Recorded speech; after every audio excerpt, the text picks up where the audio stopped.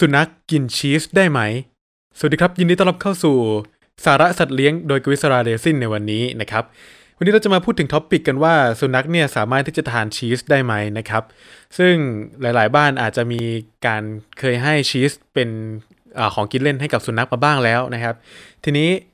สิ่งที่อยากจะบอกก็คือชีสเนี่ยมันเป็นผลิตภัณฑ์จากนมวัวนะครับซึ่งทุกท่านอาจจะทราบกันดีอยู่แล้วนะครับซึ่ง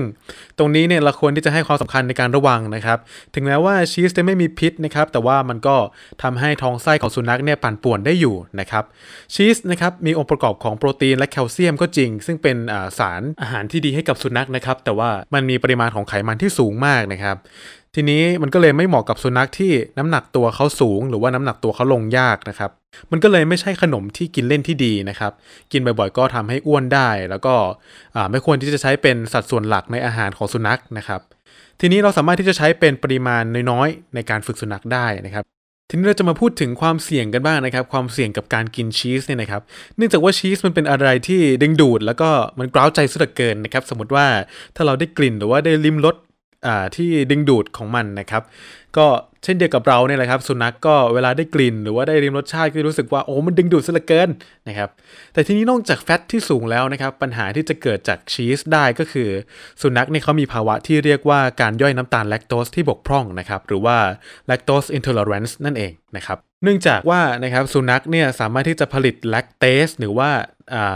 เอนไซม์ที่ใช้ย่อยน้ำตาลแลคโตสเนี่ยได้น้อยกว่าคนหรือว่าวัวนะครับเนื่องจากว่านมของสุนัขเนี่ยครับเวลาแม่เขาผลิตนมออกมาเนี่ยมันมีส่วนของน้ำตาลแลคโตสอยู่ที่ 3% เท่านั้นเองแต่ว่าในขณะที่นมวัว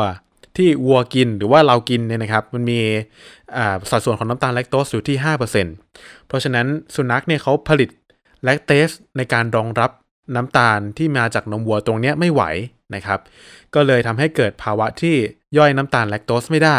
แล้วก็ทำให้ท้องไส้เขาปั่นป่วนท้องเสียท้องอืดตามมาในที่สุดนะครับ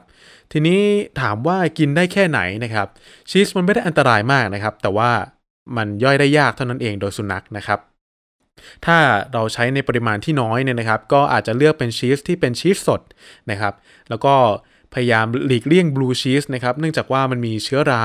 ที่ใช้ในการผลิตบลูชีสเนี่ยนะครับซึ่งสุนัขเขาไวต่อเชื้อราชนิดนี้นะครับก็พยายามใช้ชีสที่เป็นชีสที่ธรรมชาติที่สุดแล้วก็หลีกเลี่ยงชีสที่มีการปรุงรสหรือว่ามีการให้สารกันเสียนะครับเนื่องจากว่าจะทำให้ย่อยยากนะครับทีนี้มีทิปส์อันนึงนะครับมาฝากสำหรับท่านที่สุนัขทานยายากนะครับเราสามารถที่จะใช้มอสซาเรลล่าชีสนะครับในปริมาณที่น้อยเนี่ยเอายายัดลงไปในมอสซาเรลล่าชีสเนี่ยนะครับก็ด้วยความเหนียวของมอสซาเรลล่าชีสนะครับก็จะช่วยปกปิดเม็ดยาให้อยู่ภายในชีสได้แล้วสุนัขก็จะกินเข้าไปได้โดยง่ายนะครับสรุปก็คือชีสไม่ได้เป็นอันตรายมากครับแต่มีตัวเลือกที่ดีกว่าก็คือไปทานอย่างอื่น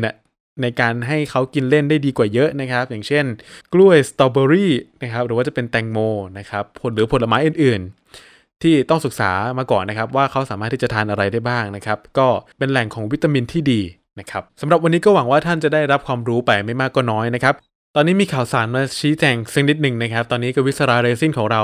เปิดกลับมาให้บริการเรียบร้อยแล้วนะครับสำหรับการสั่งทำเรซินเก็บความทรงจำนะครับจากขนของสัตว์เลี้ยงของท่านนะครับท่านที่สนใจนะครับสามารถเข้าไปที่ Facebook นะครับกวิศราเรซินนะครับผม KAWISARA เว้นวรรค RESIN นะครับก็เข้าไปที่ Facebook นะครับแล้วก็ inbox ไปหาแอดมินได้เลยนะครับเขาก็จะ